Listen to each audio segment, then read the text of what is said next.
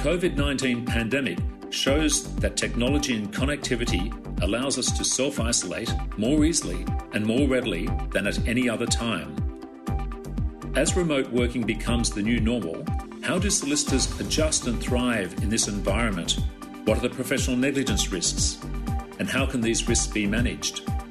In this program, Jen McMillan, Legal Risk Manager at LawCover and Accredited Specialist in Wills and Estates, and Malcolm Heath, Practice Risk Manager at LawCover, discuss the unique challenges solicitors face when working remotely and risk considerations they need to be aware of to minimise the likelihood of professional negligence claims in times of uncertainty. Welcome, Malcolm. Good to have you here today. Thanks, Jen. A pleasure to be here.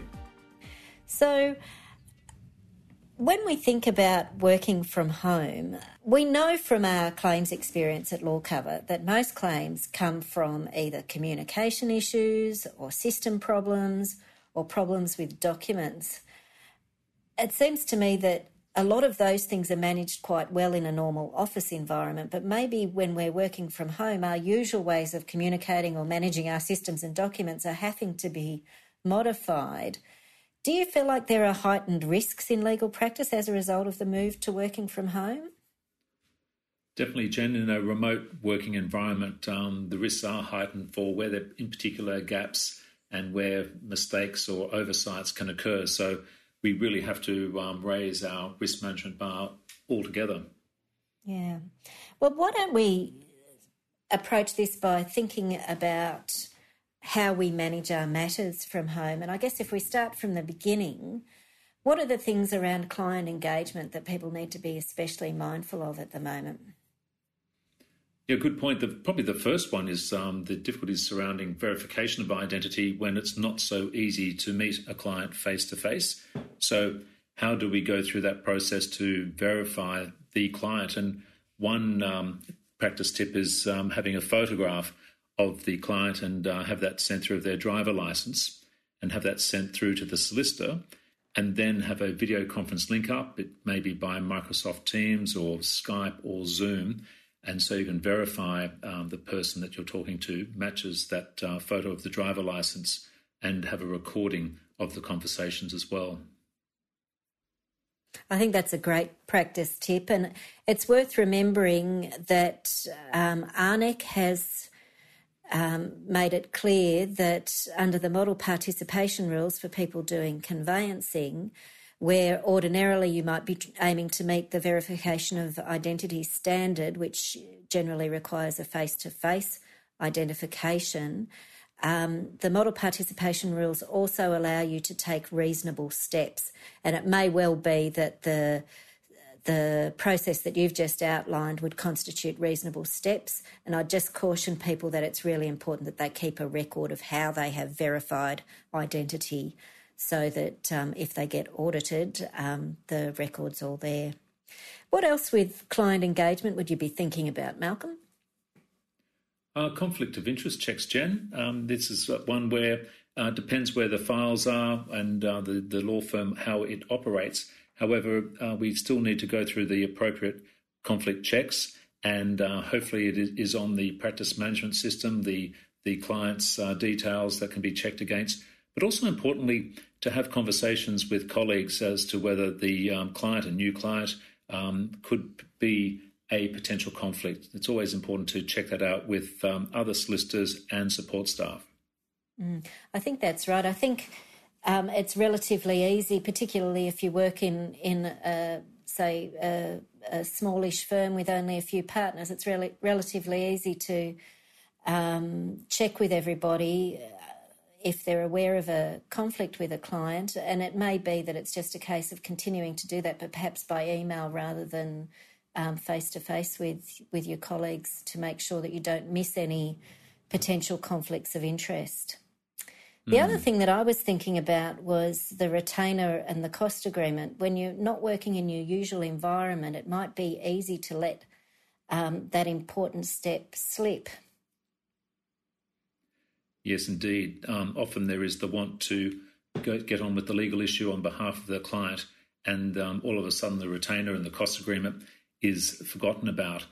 imperative that we are very disciplined on our systems and processes, and that the retainer is completed, and also looking at maybe a tighter retainer, and ensuring that it's understood what the role of the solicitor is and what the role of the client will be in that matter, and having that cost agreement and ideally signed and returned by the client wherever possible. Yes, and of course, as the matter goes on, it may be that the cost estimate that you gave at the beginning needs to be revised, and you need to just be on top of those really administrative aspects of what's otherwise a legal matter, to make sure that you're not putting it in jeopardy, your ability to recover your costs at the end of the day. That's right. And also, if there's a variation, it's so important to document it too, because it acts as a very important communication process for the client. There may somebody see that, yes. Oh, okay, the costs are increasing, I understand that, or we can't go on further because I don't have the capacity to pay anymore, and they can have the discussion there and then. Yes, it's a really, really important step. Now, as you're working on a file, and this might be a file that's, a large litigation matter, for example, how are you going to manage to do that from home if you've got part of the file in paper format, perhaps back in the office, and part of the file electronically and accessible from home? It seems to me that this is one area where there could be a real risk of missing something important. That's right, Jen. It's very difficult working in multiple systems, paper-based, electronic-based. Some solicitors will have part of the files in their email areas in, say, Microsoft Outlook. It's the time to really try and collate that all and have it electronically. It's really important to get the paper-based documents from the office, or have them scanned and put in an electronic file to make sure they've got the whole file and the latest information available. One of the key tests for effective risk management is, if you're unable to carry out the conduct of the file, could another solicitor step in your shoes and do so without too much disruption? And that is an extremely well-managed file if that's the case. I know that's the ideal one, and it may be a little bit difficult in these circumstances, but that's what we need to try and aim for, to have that whole file. Yeah, I think a lot of people have been transitioning towards maintaining electronic files, but there's still often not a single source of truth, where you'd still check your paper file perhaps for handwritten file notes and that sort of thing. I think this is probably a really good opportunity for lawyers to introduce the practice of maintaining electronic file notes, so either scanning in handwritten ones or perhaps dictating them and having them stored in electronic format. The important thing is have a file note. Yeah. Oh, so importantly. And voice recording is a very efficient way also to record file notes and letters as well. It's actually, this whole scenario actually provides a unique and probably forced opportunity to really upgrade our IT skills and our IT abilities to look for efficiencies. However, with that file, to come back and, if you have work colleagues, to check with support staff that you have got the whole file, and that the file reviews are conducted on a regular basis as well. Yes, we'll come to talking about supervision in a little while. But while we're still talking about the matter, one of the things that causes lots of claims is when deadlines are missed. And when we're not in our usual environment, it might be a lot easier to miss key deadlines. Have you got any practice tips for making sure that you don't? I think always to review those deadlines, to check diaries are updated, and there's a centralised diary system where there's more than one person within the law firm, and to double check those deadlines that they are actually still applying and they are confirmed, not only within the firm itself, but to reconfirm with clients as well, because we're working in an area where there's uncertainty, there's vagueness and slight confusion and change. So what is so important for the client is to reconfirm those deadlines and key issues. So there can be updates also to refer to from the Law Society of New South Wales on their website with regard to court requirements, or consider extensions for filings. Very important to keep looking at those resources and keeping on top of it. Yes, I think the Law Society of New South Wales is doing a great job of keeping everything in one place for people to look for anything to do with the current pandemic crisis. The other thing that I that has occurred to me as I've been trying to proofread documents is that when I'm in the office, if I have a lengthy, complicated document, I will nearly always print it off and look at it in paper format. At home, I'm a bit more reluctant to use my printer, and so I'm looking at things on a small laptop screen, and I feel much less confident that I'm picking up every little mistake that might be there. Again, it seems to me that this is something that people just need to be aware of. Yes, indeed. Look, I think it's the time to consider that if for a solicitor who prefers to work from paper in proofreading, to order a printer online and have it connected to their system, if that's a preferred way. And it is very difficult working from laptop screens or handheld devices. So again, look at purchasing a larger screen. They're not particularly expensive and the quality of work can increase enormously. So that importance of proofreading, this is critical time, not only to check for spelling and grammatical errors, but also to double check those calculations. We see often claims arising due to miscalculation in stamp duty or GST. That can also increase when we're working on smaller devices. Could include checking on settlement figures and even limitation periods. I feel really strongly that it's so important to get a second set of eyes cast over anything that's slightly complicated. My practice was always to get two lots of people looking at settlement figures before a settlement of a property transaction. And when you're working by yourself, you might feel like it's a bit of an imposition on other people to be asking them to cast a second set of eyes over your calculations or your work. I think that we need to resist that temptation, and we really need to be calling on our colleagues to help double check things, even when we're working remotely from home. Yes. So we'll move on now to the issue of maintaining client confidentiality. And if you do have paper-based files out of your office, I think immediately that becomes a live issue because you don't know whether someone else might come across them.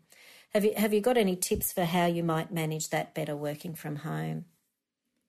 That's a very good point, Jen, because thinking about the content of those paper-based documents and where they're secured, if they're secured at all, and who can access them. So really it's reviewing the security of documentation in that home or remote working environment, and how can we improve that, who has access to your computer, and are you working on the one file server, or is it strictly different? You may be on a virtual private network to your main computer in your office. But to reconsider who can read your work, access your work, and what is the improved secure environment. Do you have lockable cabinets, and are you retaining client documents as well on those premises, and thinking of the improved protection there. We may not be able to get exactly to that office level, but it's risk management is all about looking at what's next best and what can you do to reduce the risk. Yeah, that's right. Yeah. Okay, let's move on to talk about communications. We know that communication failures are responsible for a very high proportion of the claims that we receive, and at this time I think communication is more important than ever. Indeed it is. It was 36% of all claims in the last financial year arose due to the breakdown in communications between solicitor and client, and that's the highest claims risk area in normal times. So again, we need to review our fundamentals and ask ourselves, in this particular climate, how well are we communicating to our clients and, importantly, to our work colleagues?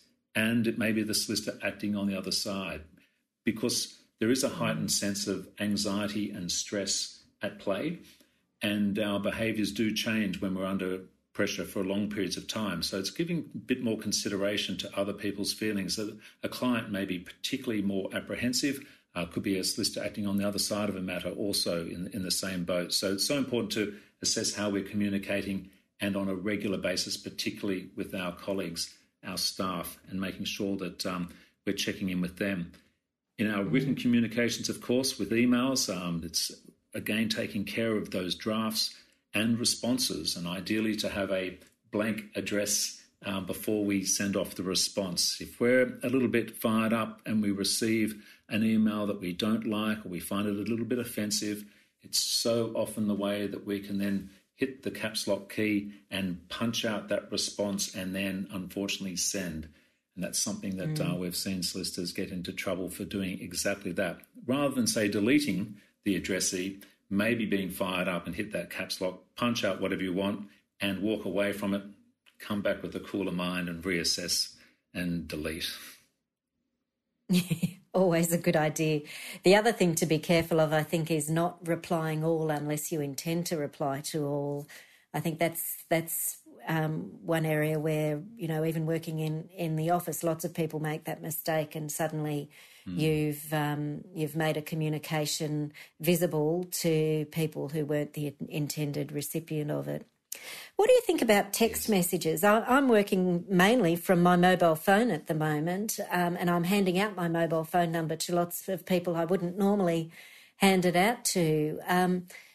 I think that probably opens the door for client communications to be happening by text message, and it seems to me that might be a bit fraught. What's your view about that, Malcolm?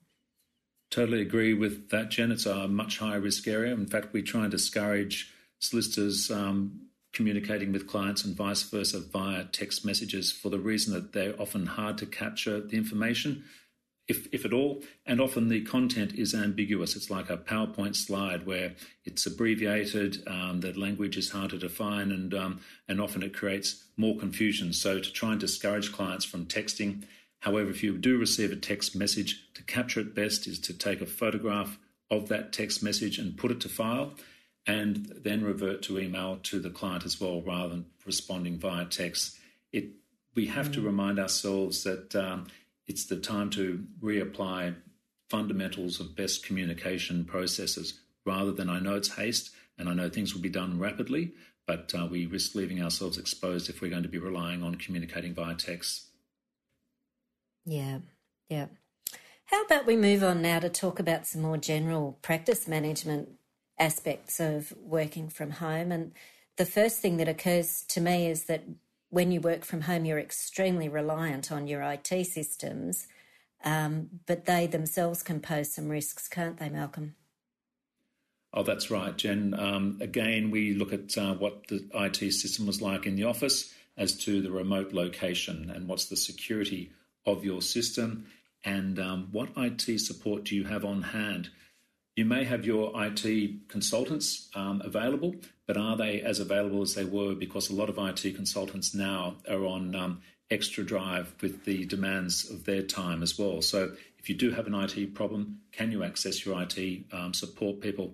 And are they the same support people as well? It's quite important as to who you're dealing with because they've got access to your confidential information. We need to think where we're backing up. If we're using physical servers, are we backing up those servers as well, and are we securing those backups? Are we checking those backups are actually working? Many firms now are in the cloud, so they may give a higher level of security confidence there. Some solicitors, however, may be working from a standalone machine or a laptop and not backing up regularly, so encourage the backups and to get right on top of that. One thing that we're really mindful of is that this is a time when the cyber criminals will not be taking a holiday, and our systems are still really vulnerable to ransomware attacks, but also particularly to the kind of email fraud that we've seen quite a lot of in the last couple of years, mainly around substituted bank account details in emails. I guess there's two things that we need to think about: what we can do to try and minimise those risks, but also I think it's important to be aware of the cyber policy that law covers insureds have access to.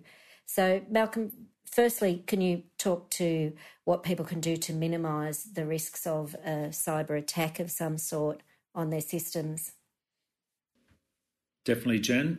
One of the key factors is to be more prudent about emails that we're receiving. If we are operating on handheld devices, smaller screens, we know that the phishing techniques are to often have a similar email to the one that may be coming from the client or the law firm, and they're getting smarter with their disguise. For example, the email, instead of a Q, maybe a G, the C, maybe an O. If we're operating from our small handhelds, it's actually quite hard to read those email addresses with such clarity, and we may be working in haste as well. So we need to pause and double check if there's anything that seems to be a little bit dubious. It probably will be, and be far more vigilant in that. It's the same with the attached document that comes in and it looks a little bit unusual. Please don't click on that attachment.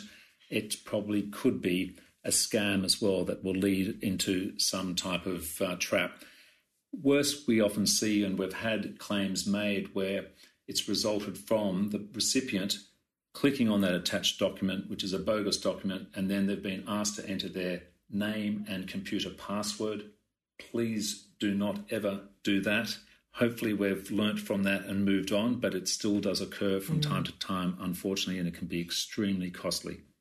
Yeah, and of course with emailed bank account details, we need to be just as vigilant as ever and always verify those bank account details by another means. Usually that will involve picking up the phone to the client or whoever it is who has emailed you those bank account details, and don't use the phone number that was on the email. Try and get a phone number from a different source. So let's just talk a little bit about the policy that's available if someone discovers that there has been some kind of systems hack. Yes. Yes, the Law Cover purchased a cyber policy that came into effect from 1 January 2018. It's been renewed for the last financial year and will continue in the next financial year. It provides $50,000 of foundational cover for law firms resulting from a cyber risk. And that cyber risk or that cyber incident that may fall out of a claim that could be protected by the professional indemnity insurance policy. So that could be from a ransomware attack. It could be from a disruption. And it's so important if there's that incident or there's the thinking that funds have been incorrectly redirected to act as fast as possible to contact on the number on the policy, which is 1-800-BREACH. Yes, and for those who like the numbers, it's 1-800-273-224.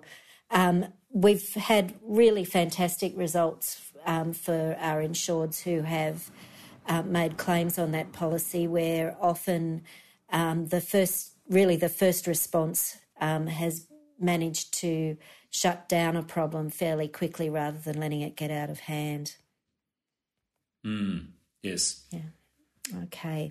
So more generally on practice management, I think one of the things that people are going to have to really turn their minds to is how they supervise or lead a team when they're not actually seeing their team members face-to-face every day. And some firms will have solicitors who are, during their period of supervised practice.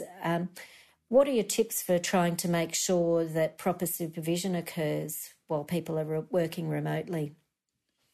Yeah, Jen, this is a really important area which requires us all to reconsider our leadership skills and our mentoring skills. The tips are to have regular and more regular contact with colleagues and staff, and it may be via ways of face-to-face through virtual meetings via Zoom and Microsoft Teams, Skype, etc. That face-to-face often can be a very helpful process to, one, literally see the other colleague, and two, you can pick up sometimes some cues as to whether they're not travelling that well. They may be feeling stressed.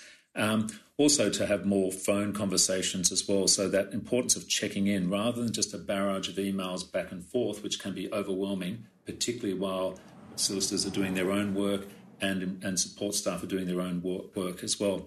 To monitor the workloads and work distribution as well, like is it being equally shared among the team? Important to keep up the file reviews, regular file reviews. Just thinking with file reviews, it's not going to be as easy as being in the same room with the person and the file, doing a file review with somebody that you're supervising. But I think that we definitely need to find ways to make sure that anybody whose work we're supervising is properly supervised. So with a file review, it might be the case that you share documents on your screen or you have a method for making sure that you're up to date with critical things that need to happen within a timetable. It may need to happen by phone and email or by, as you say, a Zoom face-to-face meeting, but it's going to be just that much harder than it ordinarily would be, and much easier to miss something that might be otherwise picked up if you were physically in the office with the person that you're supervising. That's right, Jen. Inactive files are ones to keep an eye on too, because sometimes we're so focused on the work that's got to be done, we're not focusing on actually why is that file inactive, what's going on, and that could be because of a delay issue. So we want to try and make sure we minimise those issues from arising. Yes, that's right. One other point too on the supervision and the contact with staff, it's important also to think on the social contact and having some downtime where we can relax a little bit, maybe have some fun, and that again can be via virtual meetings, and be able to look at having a bit of a laugh, and the end of week, if you like, drinks that don't have to be alcoholic at all, but a session where connecting on that social time, that's very important. It can be from each other's lounge rooms, whatever, and you may build in a game or something else that's a little bit novel and a little bit fun, because we've got to be a little bit novel and a little bit more creative in our thinking, in our communications, and for those virtual social times. Mm-hmm. And that really leads well into the last point that we want to talk about today, and that is looking after our well-being and the well-being of the people around us. Malcolm, can you run through your tips for how you might best do that? Definitely, Jen. In fact, this really is probably the first point rather than the last point, but it's important all the way through. Number one, to ask ourselves, how am I travelling? How am I going at the moment? Am I feeling as comfortable as I normally am? And also to check on the personal well-being of our staff and our colleagues, family and friends. It's very important. We are under a heightened level of stress and uncertainty, and that increases anxiety as well. And we know the profession suffers significantly through those areas of anxiety, stress and depression, even suicide. So we know it's a heightened risk at this time. What are the measures in place? Are we checking in on our colleagues and, importantly, ourselves? Your firm may have employment assistant program services available to the principals and solicitors and support staff. If not, if it's a smaller firm, the Law Society of New South Wales has some excellent services listed for in the wellbeing area where you can contact facilities like Lifeline or Beyond Blue, and those numbers should be readily available for all people within the law firm. Also, to have your own GP, that's really important to utilise services and medical services of a GP or your psychologist or your psychiatrist. This is the time to really tap in and use those important medical services. It's like our own wellbeing fitness check. We also need to review how we're maintaining our fitness or keeping that base fitness up, because it's so important that we look after our physical health. If you've stopped, as we've talked about in the past about the gyms or team sports, which are very important socially, and that they've stopped. Now what are we doing? And are we maintaining a new regular pattern for fitness? Our nutrition is an important part of health, our food intake and our sleep. How well do we rest? And also recover. We may be working for longer hours, more intense, under more difficult circumstances. We still need to ensure that we recover properly and that we get proper rest. If we're not sleeping well, if we're not resting well or recovering well, then it's important to tap into those key service providers. Also on Lawcover's website, there's a wonderful booklet called The Resilient Lawyer, and that's by an outstanding counsellor, Robin Brady, who has worked for many, many years with the legal profession. And it's a simple booklet that's written in plain language. It's suitable for lawyers and all staff in the firm, and I view that as a must-read in helping about well-being and mindfulness. No, I agree with that. I'd strongly recommend The Resilient Lawyer to everybody, particularly at the moment. I think we'll leave it there, Malcolm, but it's been a pleasure talking to you today. Thanks for listening to Risk on Air by Lawcover. Join us for the next episode and subscribe to stay up to date.